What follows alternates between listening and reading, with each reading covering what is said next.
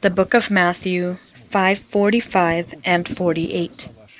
That you may be sons of your Father in heaven, for he makes his sun rise on the evil and on the good, and sends rain on the just and on the unjust. Therefore you shall be perfect, just as your Father in heaven is perfect. The sermon that I would like to continue is called Call to Perfection. We, for a long time, have already understood that this is one of the greatest commandments, which is the inheritance of all saints of all times, and the commandment is addressed by Christ strictly or exclusively to his students. Therefore, people who do not acknowledge over themselves the authority of a person that is sent by God have no part to the inheritance contained in this commandment, and it is doubtful that they will ever be able to. In other words, they won't understand this commandment. They will think that God loves the righteous and unrighteous, and that's why he shines the sun on the one and the other the same, that the rains are poured out the same way upon the righteous and unrighteous, and according to this place of Scripture, they then understand for themselves that they need to have a tolerant love, that they need to love everyone independent from who they are, or who these individuals are. But actually, this is definitely not true. This is not accurate. God sends his sun upon the righteous and unrighteous according to his word that is spoken by him. God, within the boundaries of his word, he sends his sun and his rains. And this means that upon the righteous, when the sun shines, it blesses them, and when it shines on the wicked, it burns them. It is a wrath upon them, a blessing for the one individual and wrath for the other. Rains that come not in measure and not in its season. Look what's happening on earth. Do you call this God's love? When entire cities, entire areas are going underwater, rain is pouring down, and you still think that God loves everyone the same. No, he loves those who love him and hate those who hate him. As it relates to fulfilling this required commandment, we are called to be vigilant over the word of God within our heart, as God is vigilant over his spoken word in the temple of our body. We stop to study the question, what specific goals does the righteousness of God pursue that we are collaborating within our heart? And in part, we've been studying the purpose of the righteousness of God within our heart, received by us in the 2 broken tablets of the covenant, which represents the death of the Lord Jesus Christ. We, by the law, in these tablets, die for the law, so that in the new tablets of the covenant, which is the resurrection of Christ, we can receive justification. So we can live for the one that died and resurrected, so that in this way we obtain confirmation of our salvation in new tablets of the covenant, which is the resurrection of life, in order to give God the proper foundation to give us the promise to be heirs of peace, not by the past law, but by the righteousness of faith, similar to how he gave it to Abraham and his seed. For the promise that he would be the heir of the world was not to Abraham or to his seed through the law, but through the righteousness of faith, Romans 4:13. Therefore, the covenant of peace in the heart of a warrior in prayer is the result of the obedience of his faith to the faith of God, that is the spoken by him delegated one.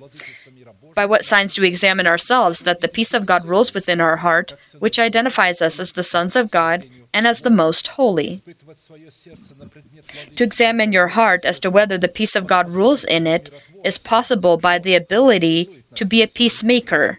This characterizes us as the sons of God, as it is written, "Blessed are the peacemakers, for they shall be called sons of God," Matthew 5:9.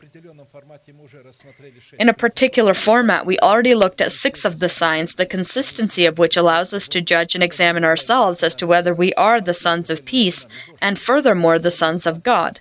And we stopped to study the 7th sign. And this is our ability to clothe our essence into the holy and selective love of God, the confessions of the faith of our heart. And so holy means selective. The holiness of God is always separating us. It separates evil from good. It separates what is a blessing, what is a curse, light from darkness, holy from what is unholy. That is why it's called holy.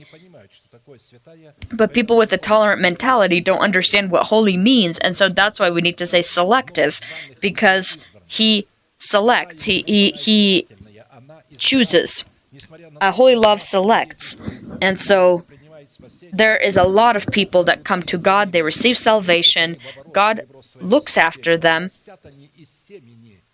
Will they turn their silver of salvation to profit? Will they grow the fruit of righteousness from the seed so that it can become theirs? Or do they in their time refuse to do this? They first say gladly, I will go, but then think in themselves, I won't go. When do they say they won't go? Because they say, I have my own head, and I understand for myself what I need to do. I grew up in a church where each one had their own head. This was considered normal, that each one had their own personal opinion. We were taught that every person needs to have their own opinion, and we were asked, when there's a sermon, how do you understand this, sister? How do you understand this, brother? You see, there were no students there. Everyone was a teacher, and everyone spoke as they understood it. But the thing is, the Church of Saints are students that listen to how you need to understand something. The teacher, when he teaches the student, he doesn't ask the student, how do you understand 2 plus 2? How much will it be? He doesn't ask them what they think it should be. They say, the teacher says 2 plus 2 is 4. But the student may say, well, I don't agree that it's 4. Well, no one asked for the opinion of the student. That is what the truth is. And if it's not agreed upon, then the door is opened. When you have a church where there's students, and when the head of that church is also a student, he is clothed with the authority of a father from God, the authority of a teacher to teach, the one that God will reveal his mysteries to.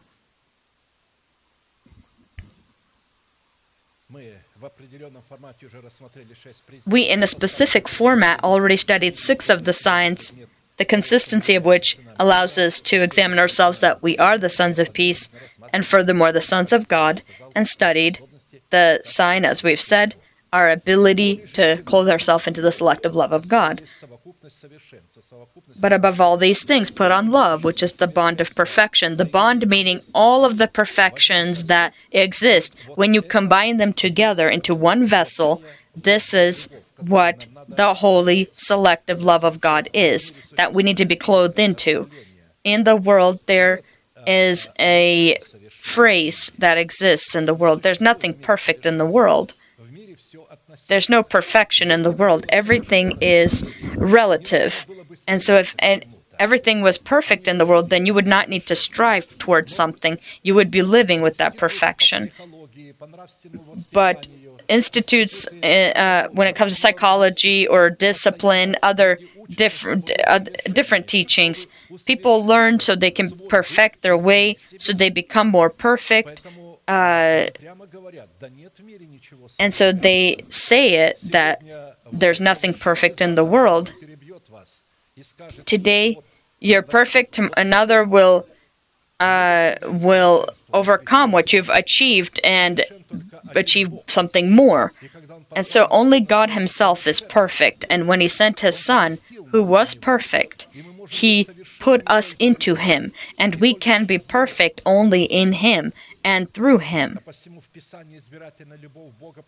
And so in Scripture, the selective love of God is presented by the Holy Spirit in the light of 7 unchanging virtues or characteristics, by the preached word spoken by the apostles and prophets.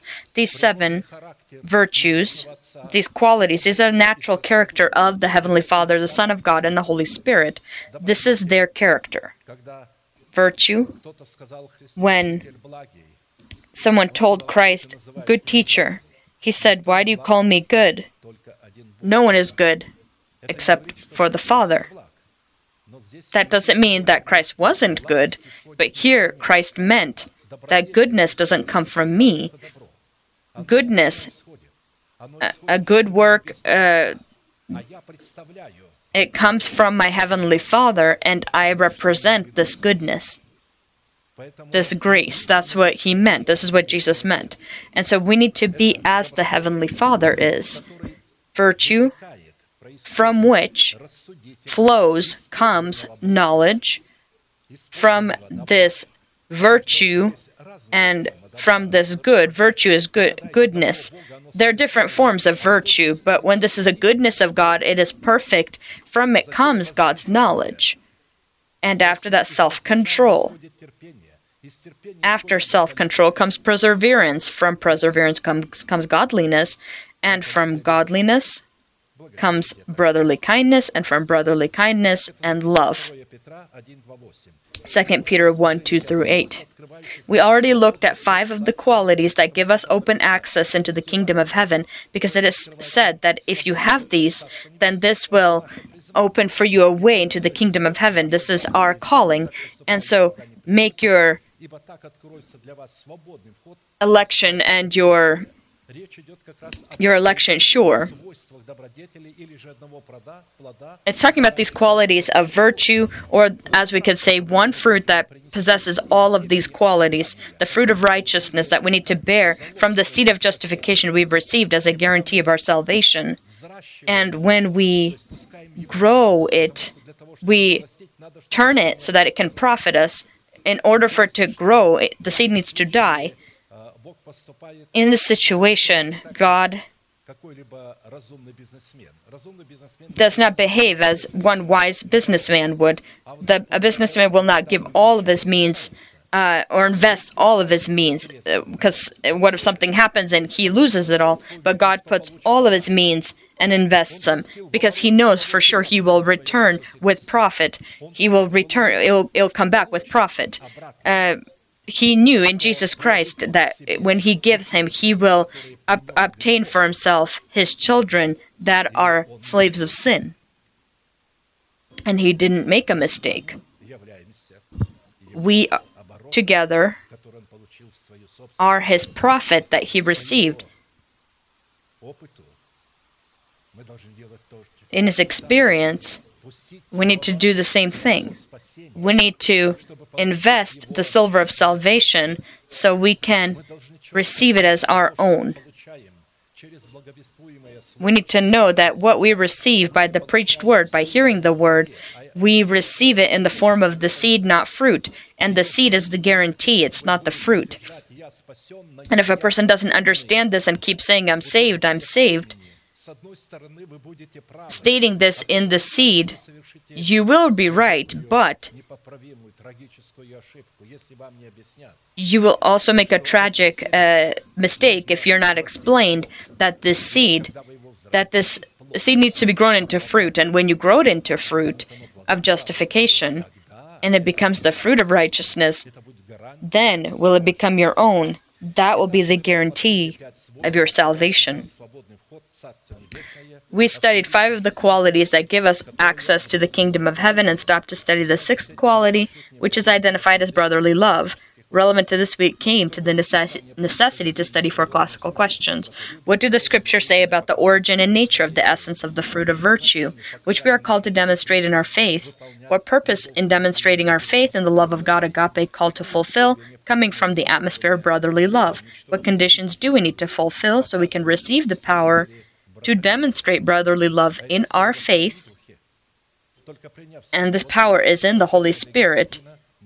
So we can receive the power to demonstrate. That's the power that's in the Holy Spirit, to demonstrate brotherly love in our faith. You will receive power when the Holy Spirit will come upon you, he says, and you will be witnesses. And being a witness of Christ is you will behave in the world as he behaved. And 4th question, by what signs do we examine ourselves as to whether we are demonstrating brotherly love in our faith?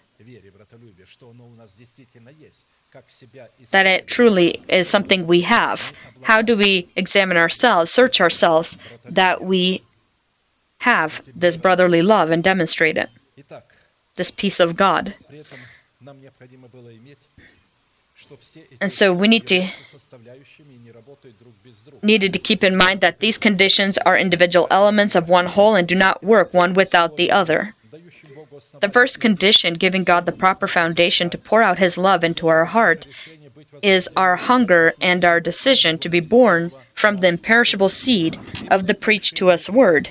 Specifically, our decision and our hunger that follows to know and perform the will of God was foreseen and foreknown by God before the creation of the world, which provided God the proper foundation He needed to identify us in advance so that we can be in the likeness of His Son. So we have the same character of His Son. Second condition, giving God the proper foundation to pour out His love into our heart within the atmosphere of brotherly love is the need to demonstrate salt in your faith, in the fruit of holiness that we have grown.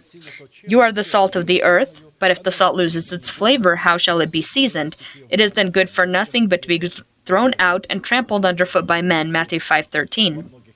You will also find this in many places of Scripture.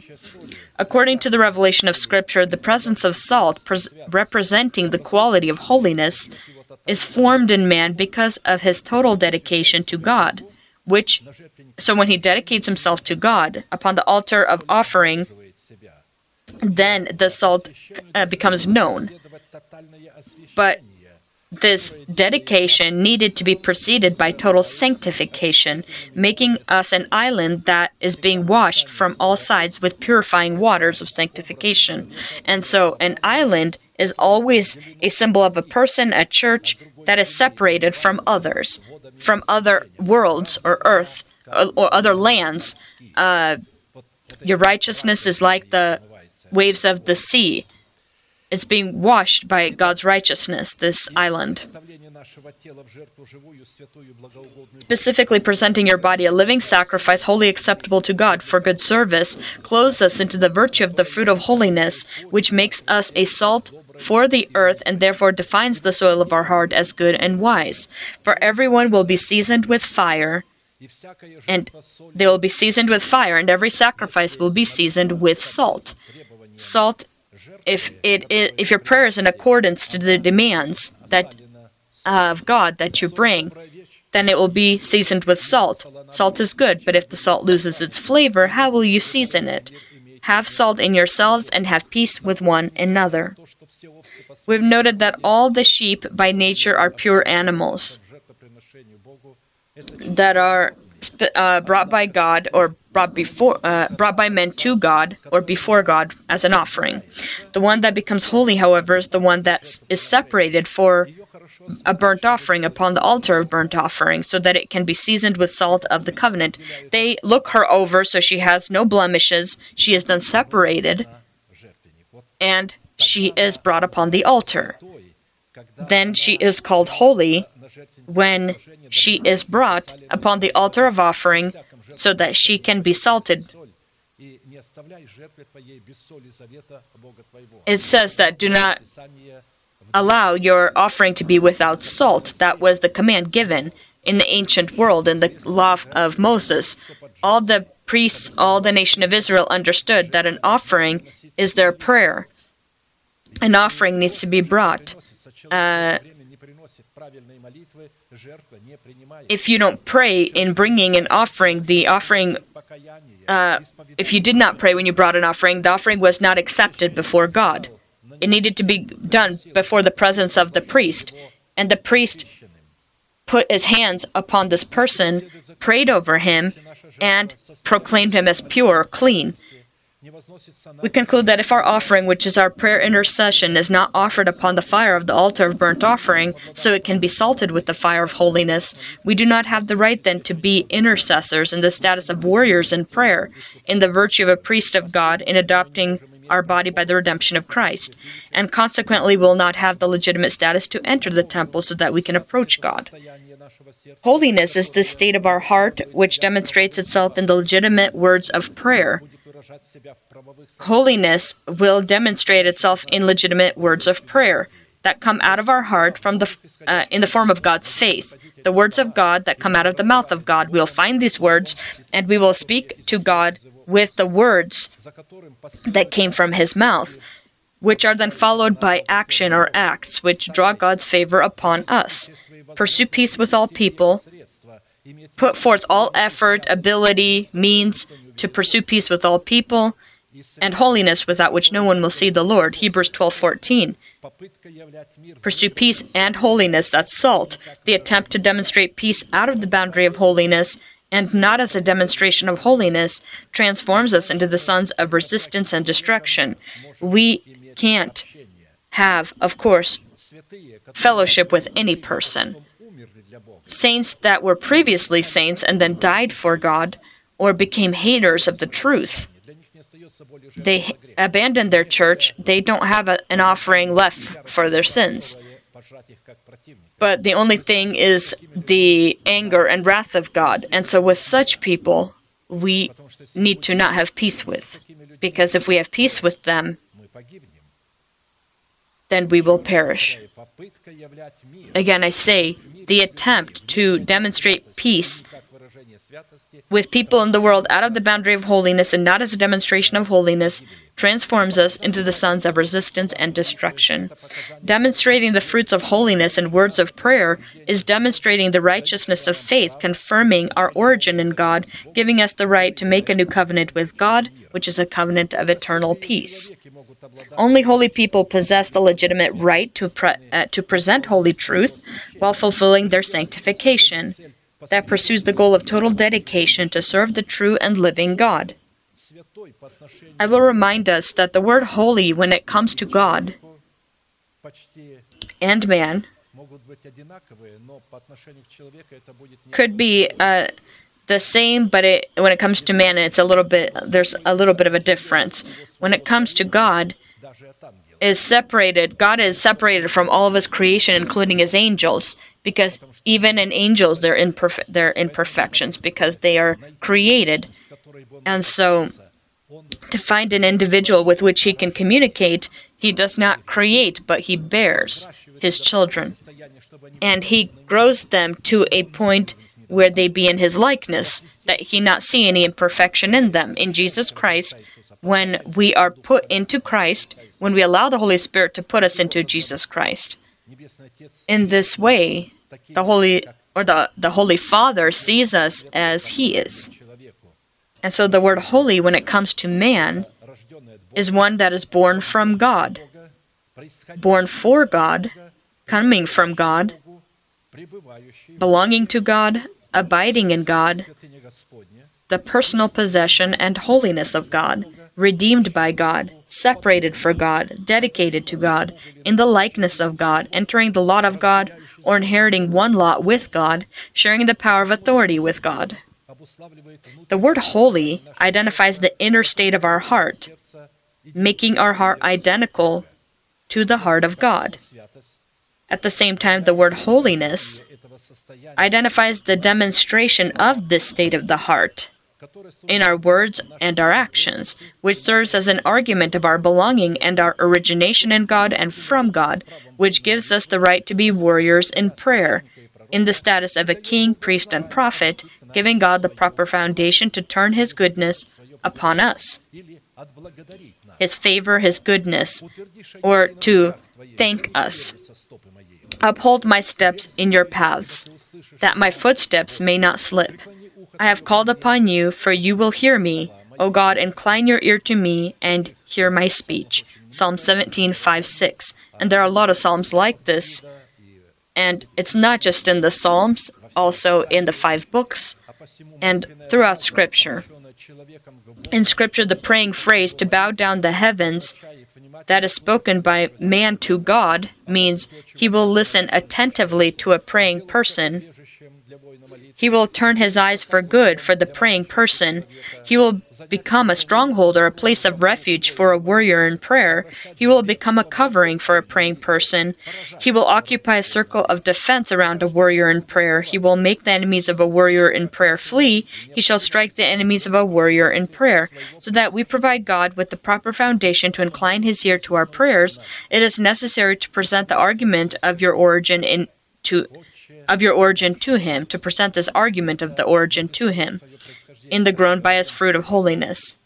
When you say Heavenly Father, then you say that He is your Father. You turn to Him not just as God, but as a Father first, that God is our Heavenly Father.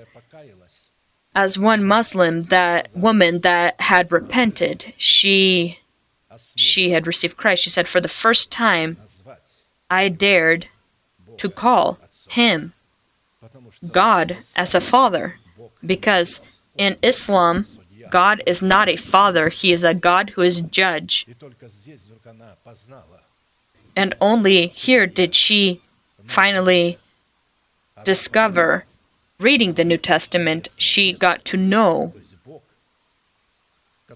she understood that the Heavenly Father that her relatives serve, this God is a Heavenly Father also.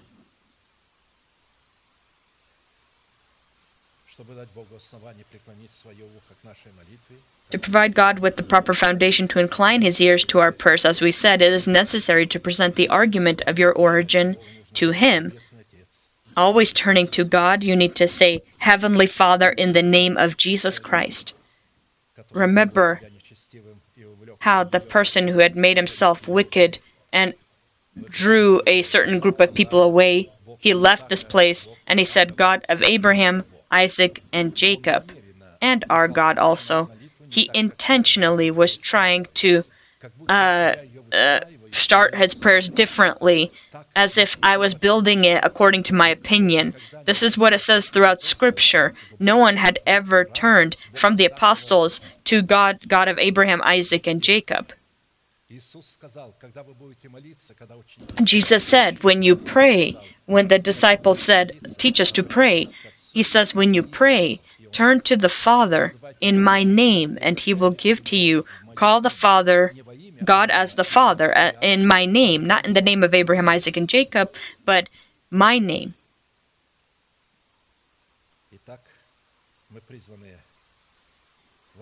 And so we are called in the grown by His fruit of holiness to present our arguments of our origin to Him, and we are called to demonstrate His holiness within brotherly love as well as with those around us. But now, having been set free from sin and having become slaves of God, you have your fruit to holiness and the end everlasting life. Romans 6:22. We conclude that if a person does not become free from governing sin within his body, by the way of casting off the old man, where he counts himself dead to sin and living for God, proclaiming the not existent stronghold of incorruption within his body as existent, he will not be able to become a servant of God, so he can demonstrate the salt of holiness. Giving the members of your body to righteousness, you then demonstrate salt, or the fruit of holiness.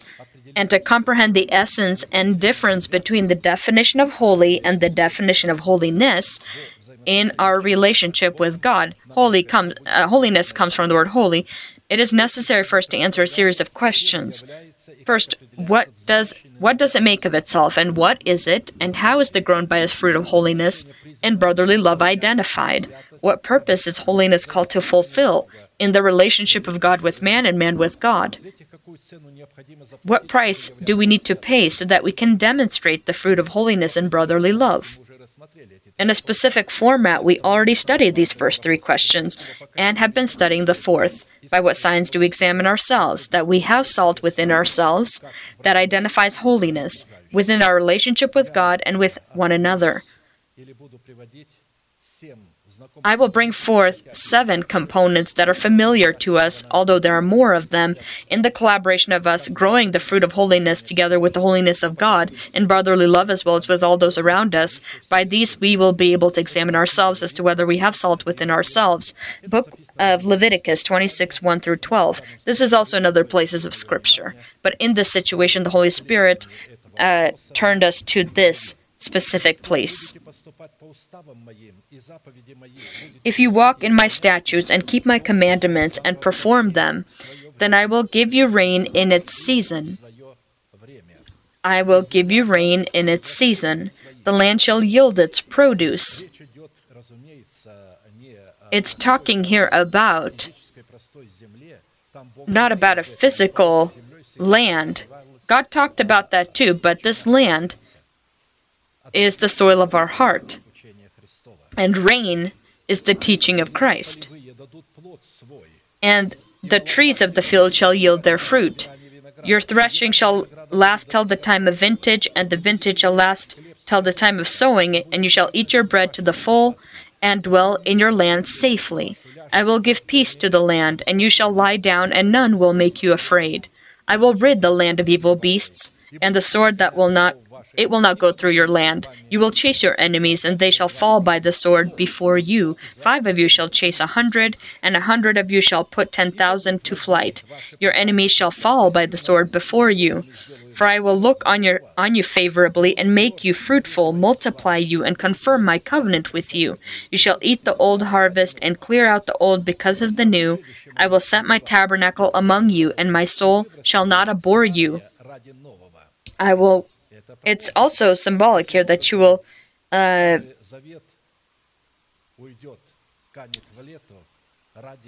that you shall eat the old harvest and clear it out, this old because of the new, the Old Testament for the benefit of the new. And when you cast out the old for the sake of the new, then I will set my tabernacle among you, and my soul shall not abhor you. I will walk among you and be your God, and you shall be my people.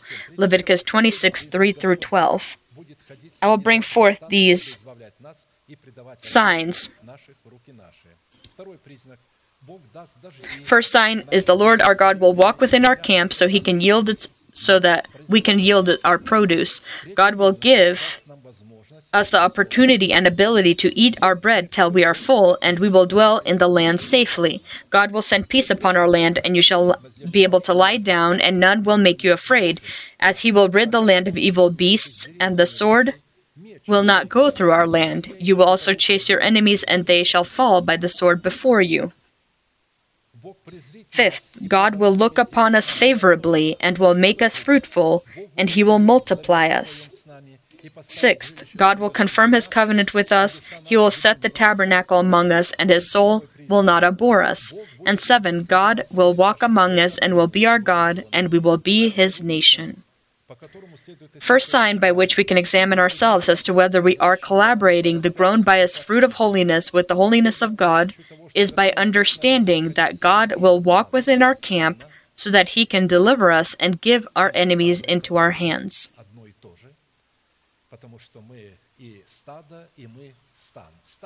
And so we are a camp and we are a flock. It's also the same. A flock and a camp, in this case, you could see either one, and we're both of those things. First, in the given sign, our enemies that God will deliver us from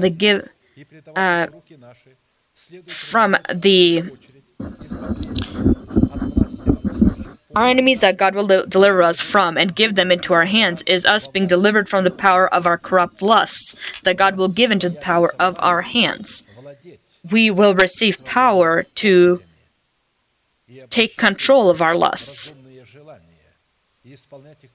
and change them to intelligent desires or the intelligent will that we can use. For if we have been united together in the likeness of his death, certainly we also shall be in the likeness of his resurrection, knowing this, that our old man was crucified with him, that the body of sin might be done away with, that we should no longer be slaves of sin. For he who has died has been freed from sin.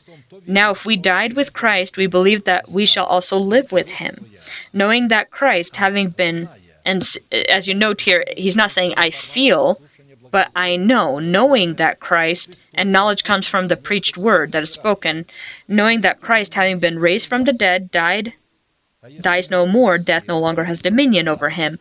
For the death that he died to sin once for all, but the life that he lives to God. Likewise, you also reckon yourself to be dead indeed to sin, but alive to God in Christ Jesus our Lord. Don't pay attention to what you feel, but begin to count yourself. Many of us, since we were children, were taught to count yourself as something you really are not. You look at a cartoon as a child, and you watch this cartoon, and you choose the hero you want to be, and you see yourself as a hero. A child even can do this. God made us in this way that we can count ourselves not what we are physically, but what we would like to be.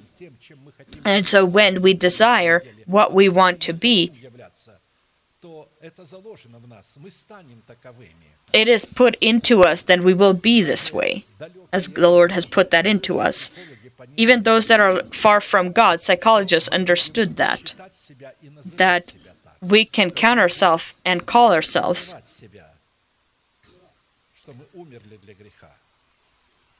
and so you have died to sin and you live for God.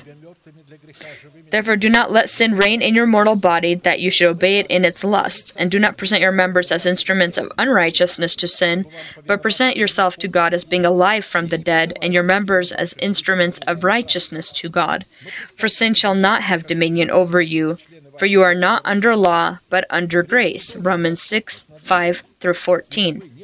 Sin should not govern over you, as you are under grace. Only under the law does sin govern, because the law gives power to sin, discovers that this sin is there, and gives power to it, and then the Son takes control. But you are not under the law.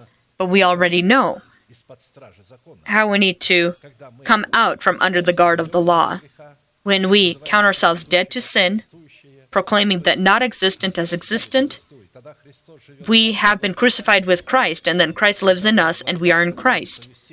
And then the grace of God is activated, because God accounts it to us as righteousness when we begin to say not what we are, but who God sees us as, who He is for us, who we are to Him, what He's done for us. We can't determine this by our feelings, what He's done for us. Only based on information, I know in whom I have believed. We know that we have been passed from death to life. We know. Stop basing everything on your feelings. They're wounded and they're hurt. How can you trust in them? They are hurting. They need to be healed, and they need to be led under the bridle so that they can follow you, so they stop running from everything. And especially to make decisions or determinations. Your feelings don't have the ability to determine evil and good, or if God is with you or isn't with you. You have information for that reason. If you, based on this information, you see that you're behaving correctly, it doesn't matter what you're feeling or what anyone says from the side, you need to know God is with you. If you are behaving with your brother according to Scripture, know that you have been passed from death to life, and God is with you. And so if we don't allow God, by being instructed in the faith, to deliver us from the corrupt lusts that live within our body, and they will not be given into the power of our hands, which is the rod of our mouth, because it's not literal that your enemies are put into your hands. This is, how do you put the lusts into our hands? This is by the rod of our mouth.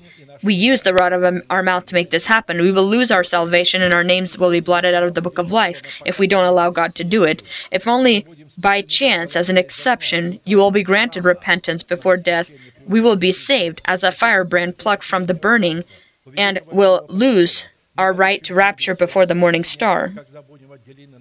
And only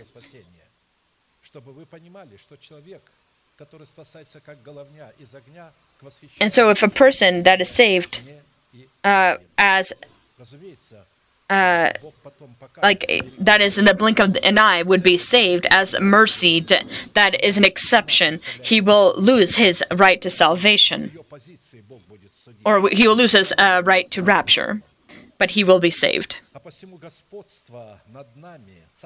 And only after the millennial reign, 1,000 years of the rule of Christ is finished at the great white throne, will we receive the lot of our salvation, when we will be separated to the right side for eternal salvation. Second, the symbol of our camp within the temple of our body, where the Lord God walks so that He can deliver us from our enemies and give them into our hands. This camp is the army of our spiritual mind that gives God the right foundation to walk within our camp. So governing sin that rules over us, that lives within our body, only happens when we are under the guard of the law of Moses, presenting with itself the holiness of God and the service of condemnation, which discovers governing sin within our body, that is the old person, and gives it legitimate power of retribution to produce death. For when you were slaves of sin, you were free in regard to righteousness. What fruit did you have, then, in the things of which you are now ashamed? For the end of these things is death. But now, having been set free from sin and having become slaves of God, you have your fruit to holiness and the end everlasting life. For the wages of sin is death, but the gift of God is eternal life in Christ Jesus our Lord. Romans 6:20-23. So when we hear the faith by receiving instruction in the death of our Lord Jesus Christ, we die for the law by the law. We receive the legitimate right to the power to live under the law of the governing grace of God, and it is stricter than the law of Moses that represents the service of justification in the resurrection of Jesus Christ, who, contrary to hope, is talking about Abraham, in hope believed so that he became the father of many nations, meaning, contrary to hope, he waited a long time, so that he became the father of many nations, according to what was spoken, so shall your descendants be. And not being weak in faith, he did not consider his own body already dead, since he was about 100 years. He was not thinking about or basing things on what he was seeing physically. Maybe he didn't see, maybe there were no mirrors at the time, but you will say, even so, he saw, looking at his body, it was very, he was very old, he had aged, and he was 100 years old, and his wife, who was barren, at this age, and there was no way that they could possibly have a child. But it says that he didn't pay attention to that. Why? Because he was not trusting in what was happening in his body, the processes in his body and outside of his body, and what his servants were saying. She called him Abraham. Every time she called him Abraham, the father of many nations, and he called her the mother that has bore kings. I trust that their servants were deeply faithful people or individuals, Christian people, who,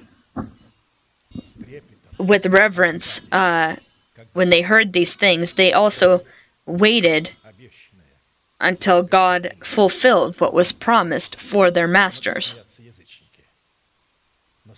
The Gentiles did possibly laugh, but their servants didn't. And so it says here that he didn't consider his body that was already dead. He was 100 years old, and the deadness of Sarah's womb. He did not waver at the promise of God through unbelief, but was strengthened in faith, giving glory to God, and being fully convinced that what he had promised he was also able to perform, and therefore it was accounted to him for righteousness. Now it was not written for his sake alone that it was imputed to him, but also for us it shall be imputed to us who believe in him, who raised up Jesus our Lord from the dead, who was delivered up because of our offenses and was raised because of our justification. Romans 4:18-25. You see where we receive justification in the new tablets of the covenant in the resurrection of Christ. Second, the symbol of our camp within the temple of our body, where the Lord God walks so he can deliver us from the power of our lusts that God will give into our hands, is the camp in the form of our spiritual mind, giving God the proper foundation to walk within our camp. Because a camp is an army. And when we have this spiritual mind, then God will walk within our camp, within our body. For as he thinks in his heart, so is he. Proverbs 23:7. The kind of thoughts that are in God is how God is. The thoughts of a person is what a person thinks or meditates about. It identifies his actual state or his actual condition. His thoughts also identify his true God, his worshiping of the God that he has, his dependence on who his God is, and as belonging to his God. For those who live according to the flesh, set your mind on the things of the flesh, but those who live according to the Spirit, the things of spirit. For to be carnally minded is death, but to be spiritually minded is life and peace. Because the carnal mind is enmity against God, it is not subject to the law of God, nor indeed can be, so then those that are in the flesh cannot please God. Romans 8, 5-8. And if to be carnally minded is the mark or inscription of the beast upon foreheads of such people, and these are Christians, because we're not talking about the people of the world.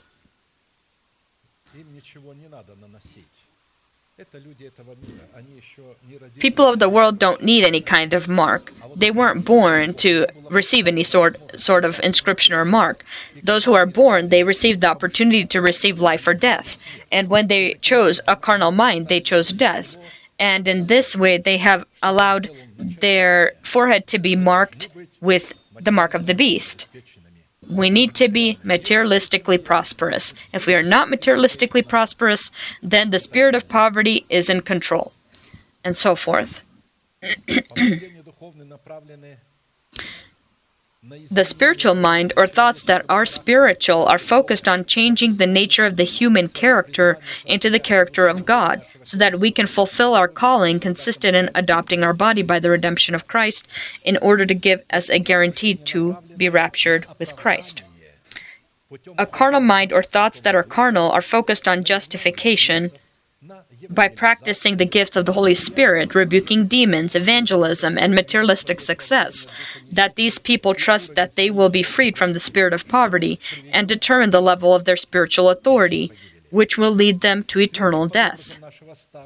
Third, the symbol of our camp is our church, upon the condition that the head of our church is a person that is clothed into the Holy Spirit, clothed into the authority of a Father from God, that wasn't elected by us by the abominable to God form of democratic election, but one who is placed by God.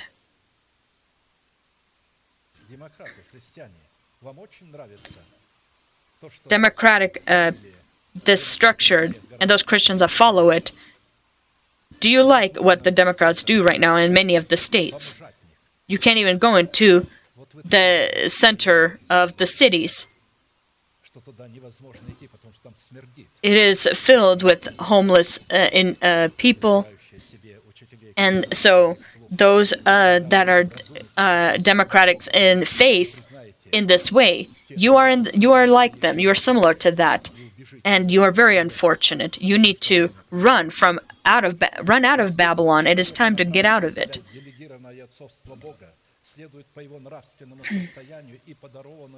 We need to examine this person as to the right that he has to present the delegated fathership of God by his moral compass or moral state, and by the wisdom that is given to him that contains the fullness or completeness of the elementary teaching of Christ.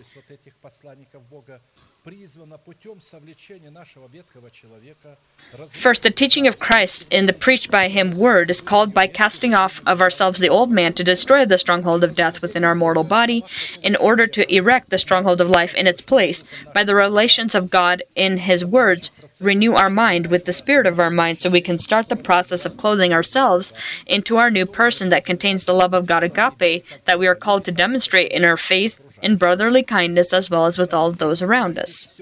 As it is written, but now you yourself are to put off all these: anger, wrath, malice, blasphemy, filthy language out of your mouth.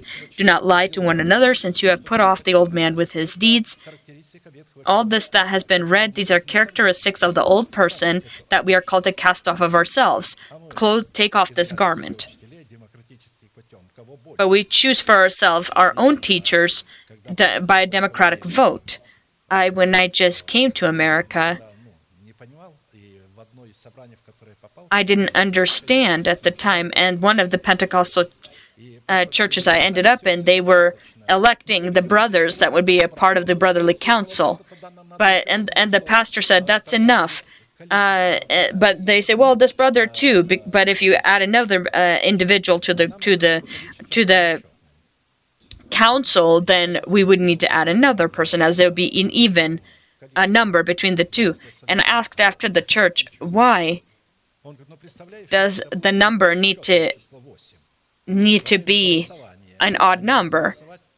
Well, if you can imagine, that there will be 4 against 4, then they will not be able to decide anything. But if there's 7, then it won't be possible that there be half-half, that it'd be equal between the two.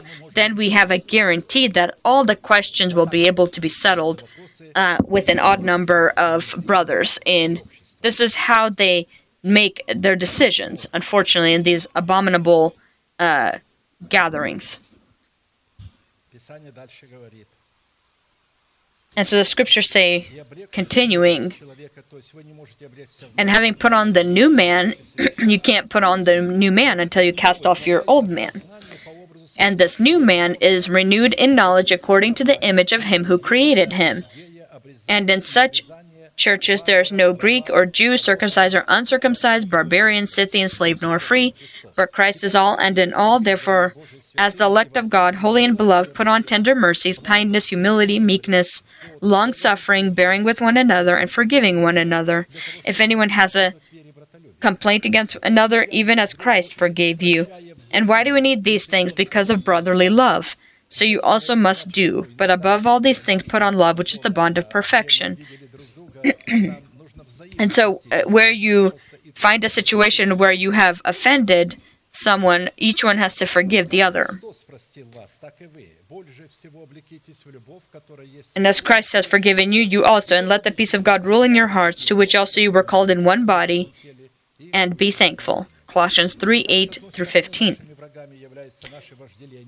And so first, our enemies are our desires that war within our members, being led by our old person, warring against our sacred person.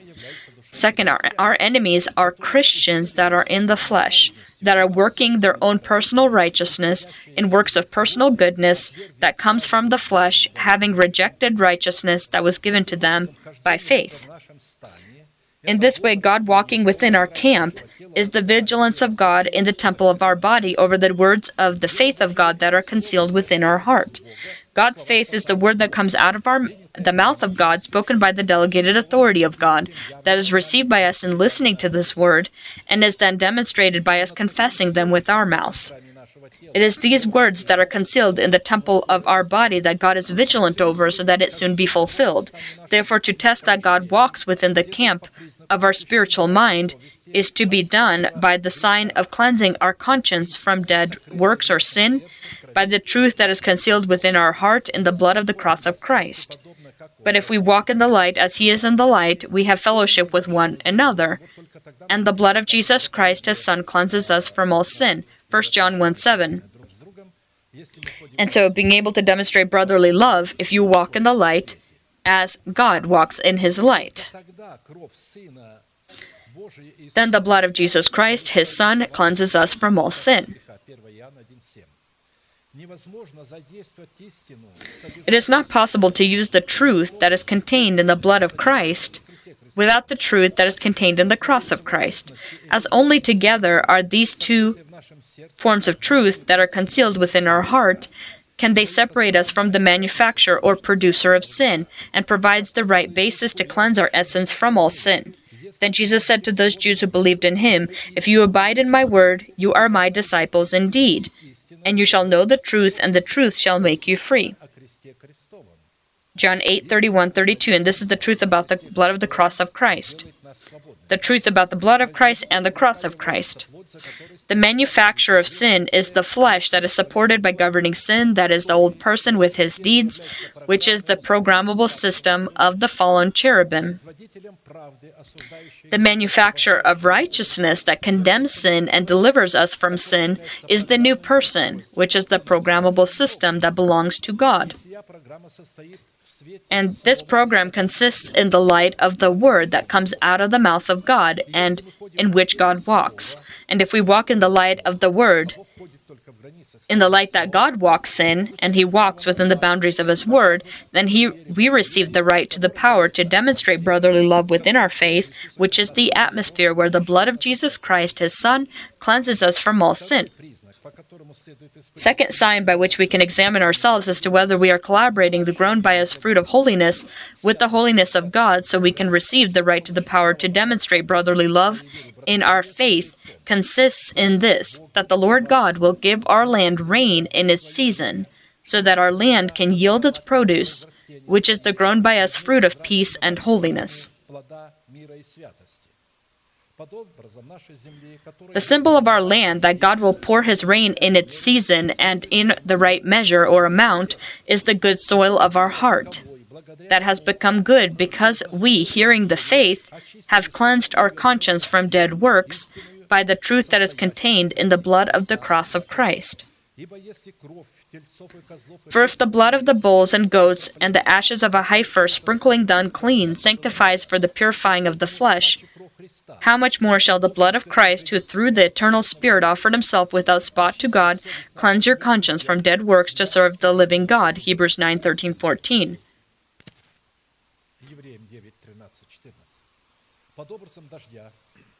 The symbol of the rain that God has given to our land in season and in measure is the preached word, in the format of the elementary teaching of Jesus Christ, spoken by the mouth of the person whom He has clothed into the authority of a father.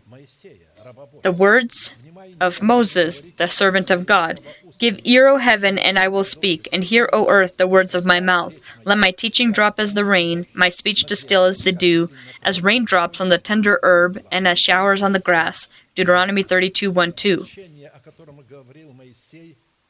The teaching that Moses was talking about, that it will come from his mouth as this dew, as the rain, as the showers. He was talking to the earth, he was talking to man, that has within himself heaven and earth. The symbol of produce or growth in the good soil of our heart and combined peace and holiness is the fruit of promise grown in the soil of our good heart in the form of the born by us fruit Methuselah, who drives away death from within our body, who is a testimony that we have pleased God and a guarantee of our rapture to meet the Lord in heaven.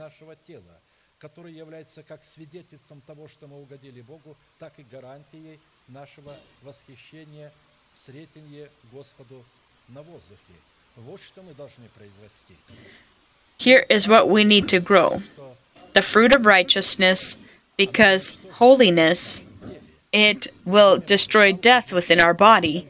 The name Methuselah is one who drives away death.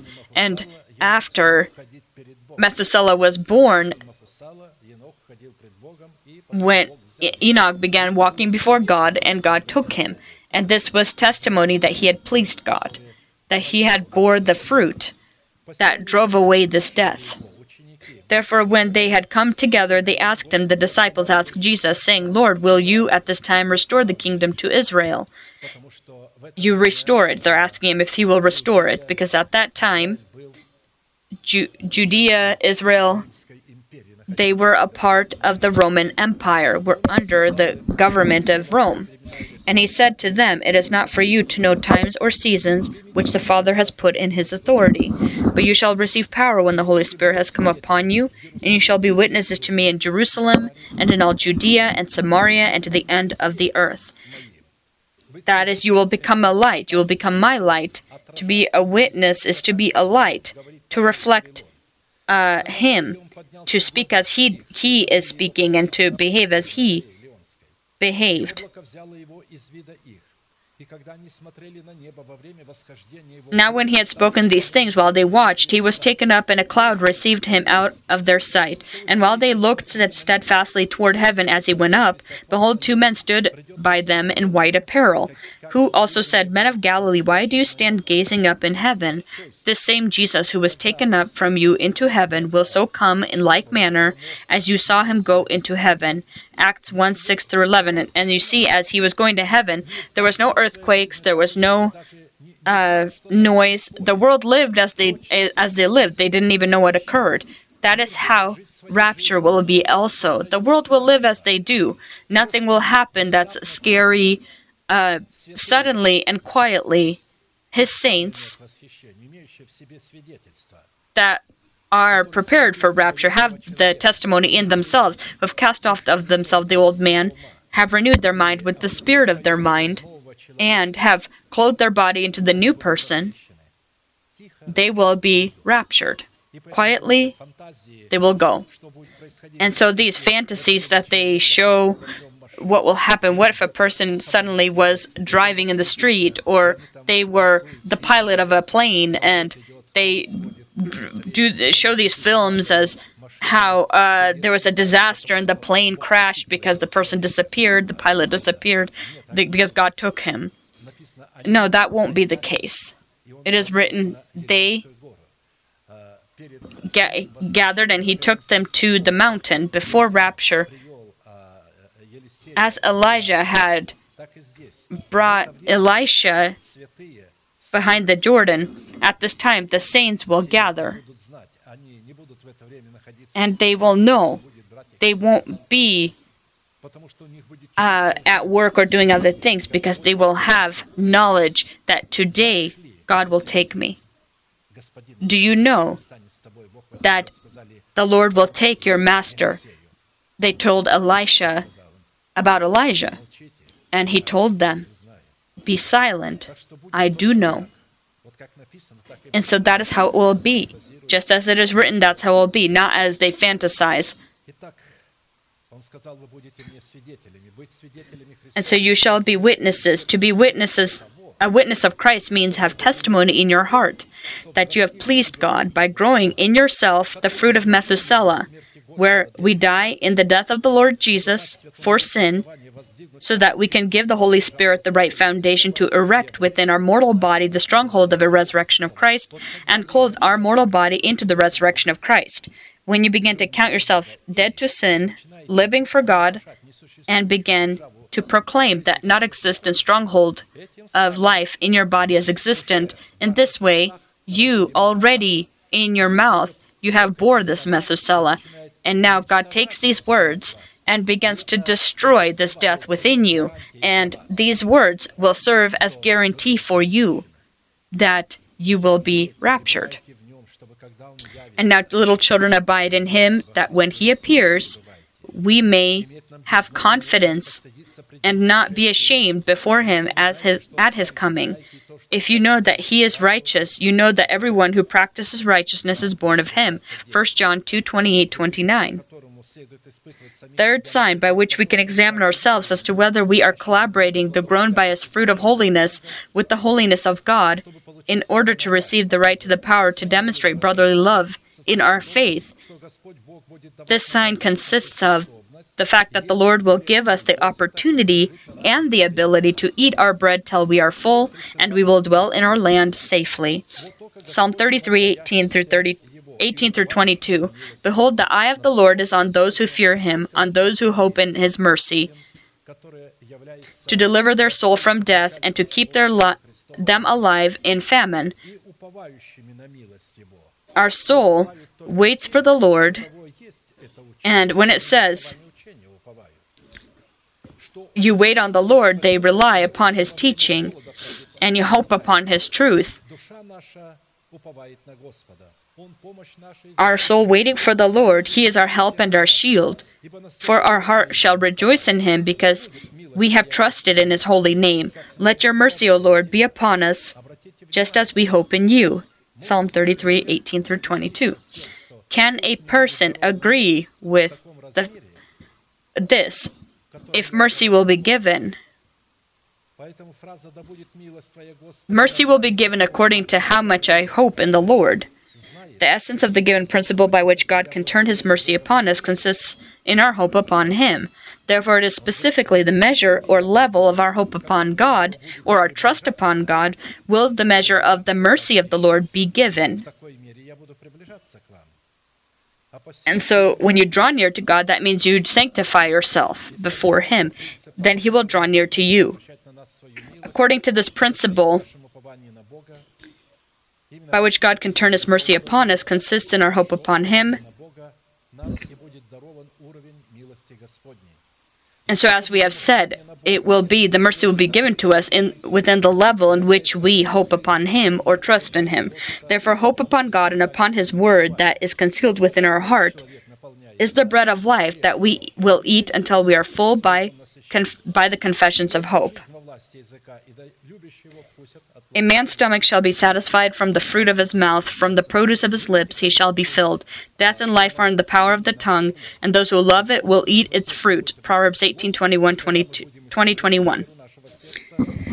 And so when we confess the faith of our heart, then this will be the bread of life, and we will have enough of it. We will not be hungry. And so hope upon God and upon His word, which is the bread of life, which is the preached to us word, will quench our spiritual hunger and will make our spirit strong. You will keep him in perfect peace, whose mind is stayed on you, because he trusts in you. Trust in the Lord forever, for in Yahweh the Lord is everlasting strength. Isaiah 26:3-4.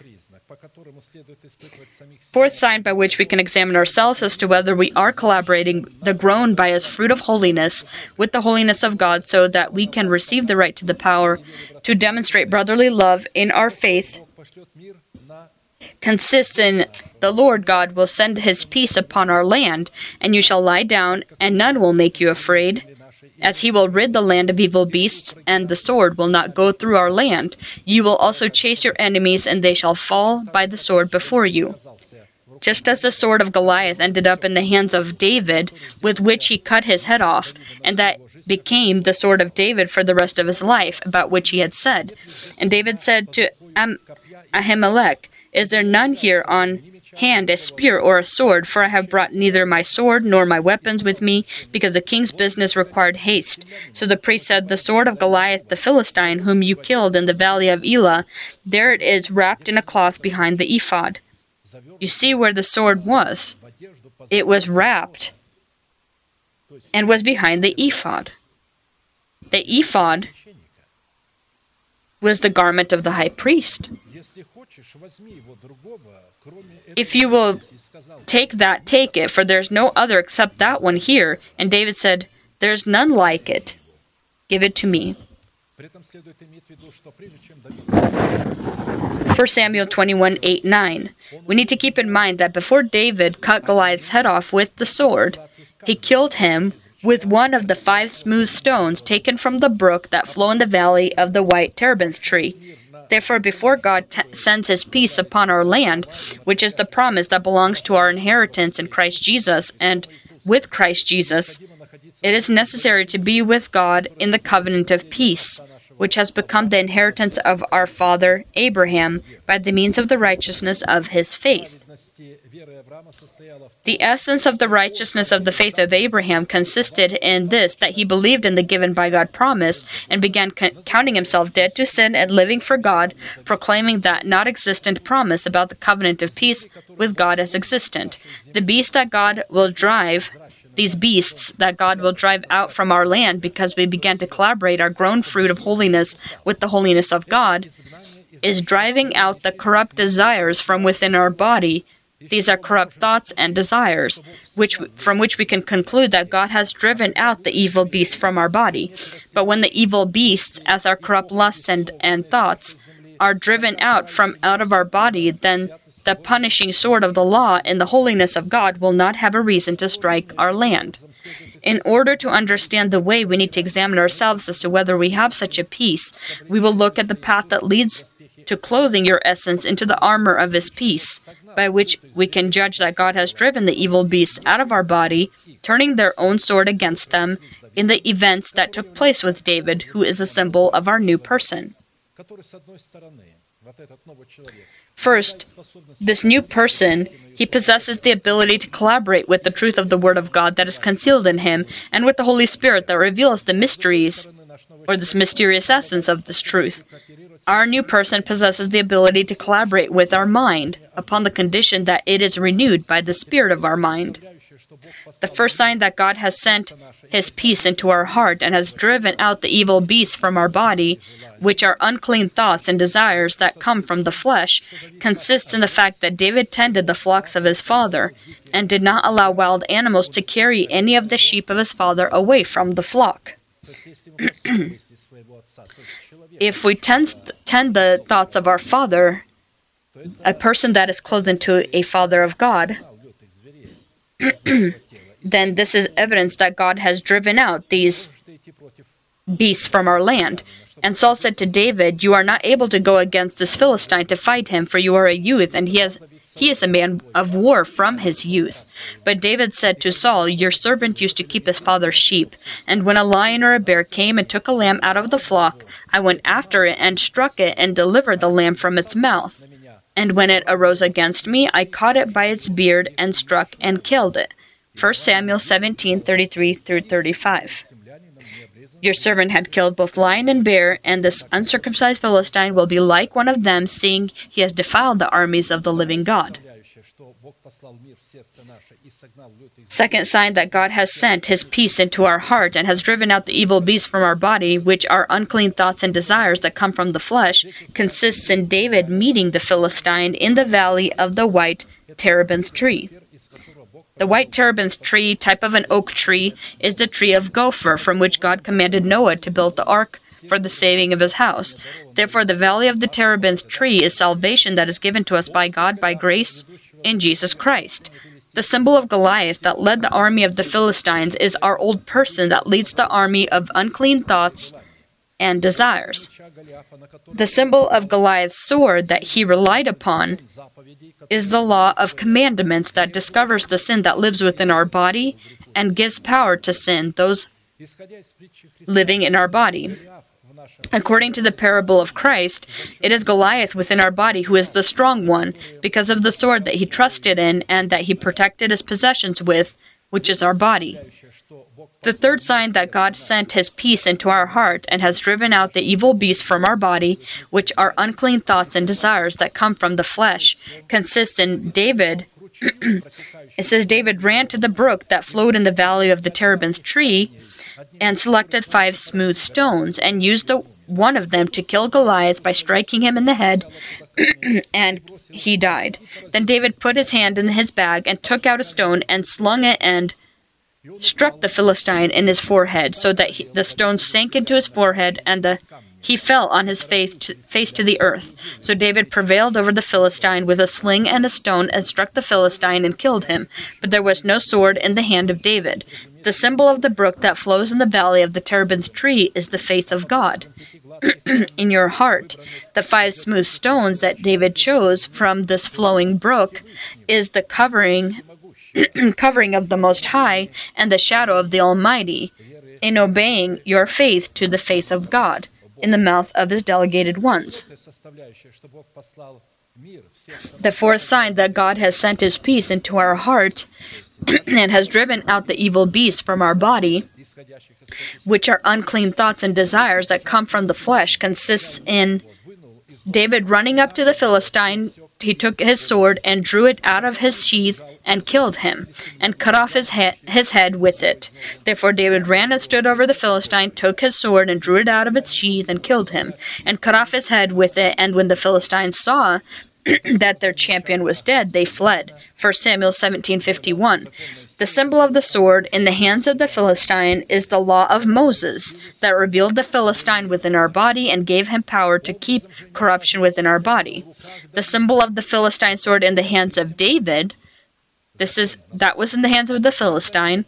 The law of Moses, the symbol of the Philistine sword in the hand of David, who is our new person that lives within our mortal body, gave him power to cut off the head of the Philistine in order to swallow up death with the victory of the stronger one and clothe our mortal body into immortality.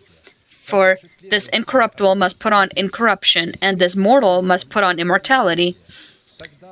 So when the corruptible has put on incorruption and the mortal has put on immortality, then shall be brought to pass the saying that is written, Death is swallowed up in victory. O death, where is your sting? O Hades, where is your victory? The sting of death is sin, and the strength of sin is the law. 1 Corinthians 15:53-56. If we have received the promise to our heart that belongs to the door of our hope, and began counting ourselves dead to sin and living for God, proclaiming the not-existent stronghold of incorruption within our body as existent, then this means that God has sent peace into our heart, and has driven out the evil beasts from our body, which are unclean thoughts and desires that come from the flesh. Fifth sign by which we can examine ourselves as to whether we are collaborating the growth grown by us fruit of holiness with the holiness of God is God will look upon us favorably and will make us fruitful, and he will multiply us. The words look upon us favorably, when it comes to God looking upon us favorably, He will allow Himself to be seen and known, will present Himself, will show Himself, will be merciful to us or will show us His mercy, will allow us to understand Him by listening to the preached word, will give us His peace and will keep us with the power of His peace. He will give us the power to look at one another. We will look upon the Lord and He will look upon us. He will make us fruitful in the fruit of righteousness. He will increase us in the fulfillment of fulfilling for us promises. All the elements of the given promise where God has vowed that He would look upon us favorably are placed in direct dependence of how we behave with Aaron and his sons. And such a high priest and his sons within our churches is called to be that person that is clothed into the power of the delegated fathership of God and His helpers. And the Lord spoke to Moses, saying, Speak to Aaron and his sons, saying, This is the way you shall bless the children of Israel. Say to them, The Lord bless you and keep you. You see, blessing can only come through them, only through the Levites, through the priests. They are the ones that are to bless. The Lord bless you and keep you. The Lord make His face to shine upon you and be gracious to you. The Lord lift up His countenance upon you and give you peace. So you shall put my name on the children of Israel, and I will bless them. Numbers 6:22-27. All of the promises in God are yes, and in Him amen, to the glory of God through us. If I will not bless you, then you will not be blessed, is what He's saying. When God looks upon a person favorably, he becomes capable of bearing fruits of righteousness, growing the seed of promise that is received by faith into his heart by listening to the preached word. Amen. Let us bend our knees. And if you can't bend your knees, then your head. And we will pray. I ask all of those saints that in some way are bound by sin that they've committed, that they are bothered by, any fear, any untimely death or hunger. We wait for you here. We pray for you. May the Lord bless us at the altar, and may He perform a complete victory and drive out your enemies from within you and give peace to your land. Amen.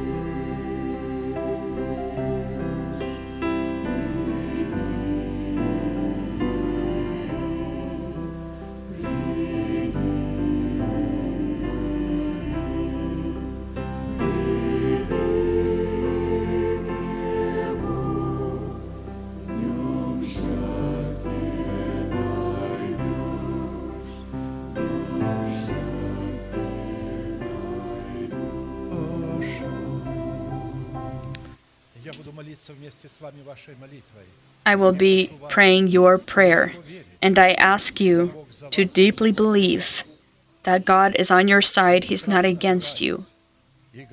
He greatly desires, and He's ready right now to cover you with Himself, not remind you of your sins, deliver you from fear, your lusts, your passions, committed sins, to destroy the shackles of sin where you are locked into, to deliver you from all forms of fear, to send peace into your heart, to give you the fullness of this peace so you can live and be satisfied with it.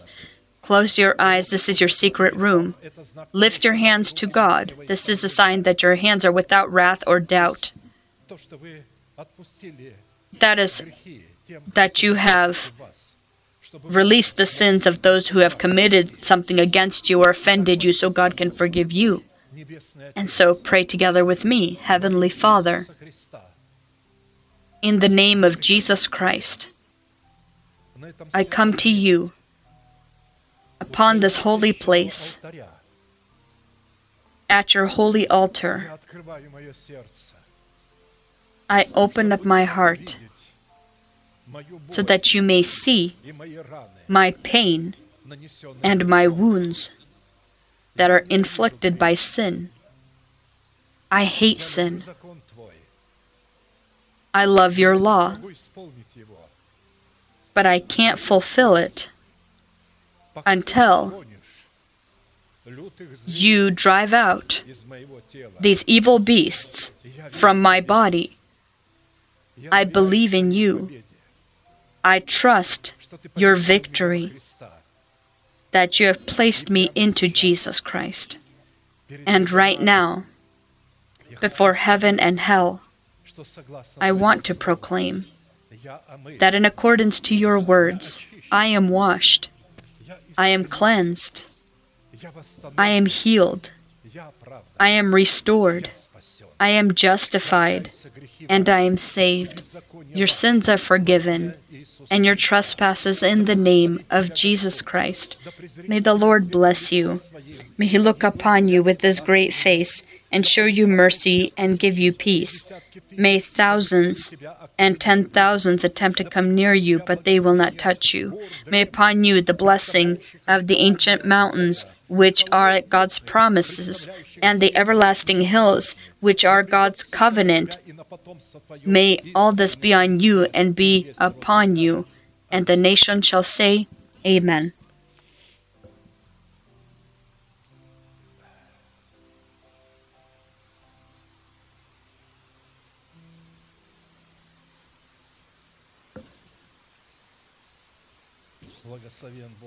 Blessed is the Lord and Father, in the name of Jesus Christ, that gives us the service of justification, that upon this service every one of us is justified in a way that God does not remember. He blots out your sins, and you leave here completely as a clean book where you could start writing either the fruits of holiness or destruction. But even if you fall again, that does not mean that there's no mercy for you. That just means that you are slaves of sin. But the Lord lives, and He has delivered you. So when you see yourself delivered, count yourself dead to sin, living for God, and meditate about this and proclaim this in your houses. Stand up, proclaim this. You lie down to sleep, proclaim this. Who God is for you, what He's done for you, and you will see that unusual speed and the noise with which God will deliver you from your enemies. Let us proclaim our unchanging manifestation. Now to Him who is able to keep you from stumbling and to present you faultless before the presence of His glory with exceeding joy, to God our Savior, who alone is wise, be glory and majesty, dominion and power, both now and forever. Amen.